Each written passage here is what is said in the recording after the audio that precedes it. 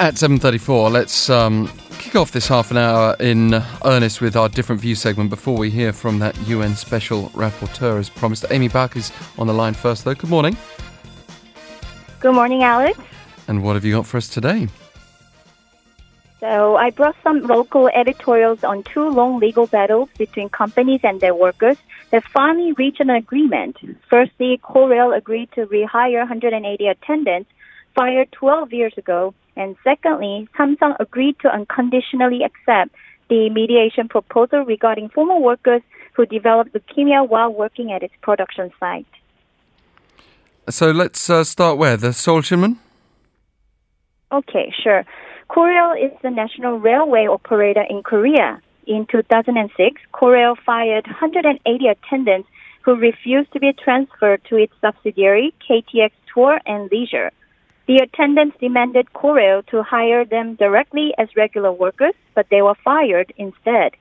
The paper says Korail was trying to avoid a law that requires the company to hire workers who worked for the company for more than 2 years as regular workers.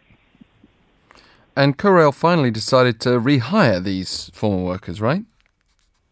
That's right. After the long legal battle, they will be rehired as full-time employees by next year.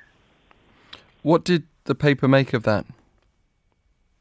The paper said that this social consultation, in other words, negotiating and reaching an agreement between workers and the company, is meaningful because the company recognized the right of life of the attendants. I looked up the Korean legal dictionary, and it says that the right to life is the right to live a life worthy of human beings, as stated in the Korean Constitution. Also, the paper added that it set a good example by resolving conflicts through social consultation.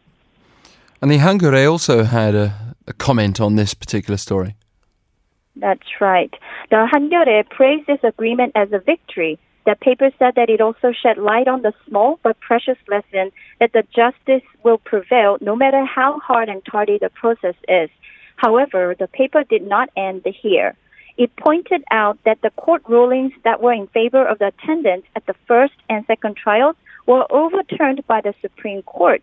In fact, in 2008, the Seoul Central District Court ruled that the company should reinstate the employees, and Seoul High Court also upheld the decision when the company appealed later. The Hangul said that the Blue House and former Chief Justice Yang Seung-tae allegedly exchanged a deal and influenced the ruling. And what's the Hangul's take on that? It says that the government must find out whether the former justice and the Blue House did exchange a deal regarding the ruling. It added that this agreement is just the first step in investigating the truth. Well, last but not least, let's look at the Kookmin-ilbo, and we bring in another case as well, don't we? That's right. Kookmin-ilbo focused on Samsung case. Former Samsung Electronics employees accused the company that exposure to hazardous materials at its semiconductor plant caused leukemia and other fatal diseases. The paper said that it is good news that Samsung and former workers have finally reached an agreement. Reaching an agreement is also beneficial for Samsung Electronics. The company became one of the top-tier companies with more than $46 billion in sales revenue. However, this long-standing lawsuit gave an impression that Samsung Electronics employees risk illness or even lives due to the hazardous working environment, and that the company is negligent in compensating the affected employees.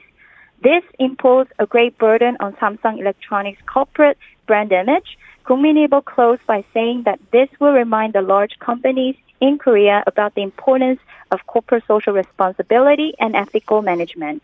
Thank you for bringing those to our attention. Well, we can certainly hope so on the latter point. Amy Bak, good to have you on the line. Right. Me too.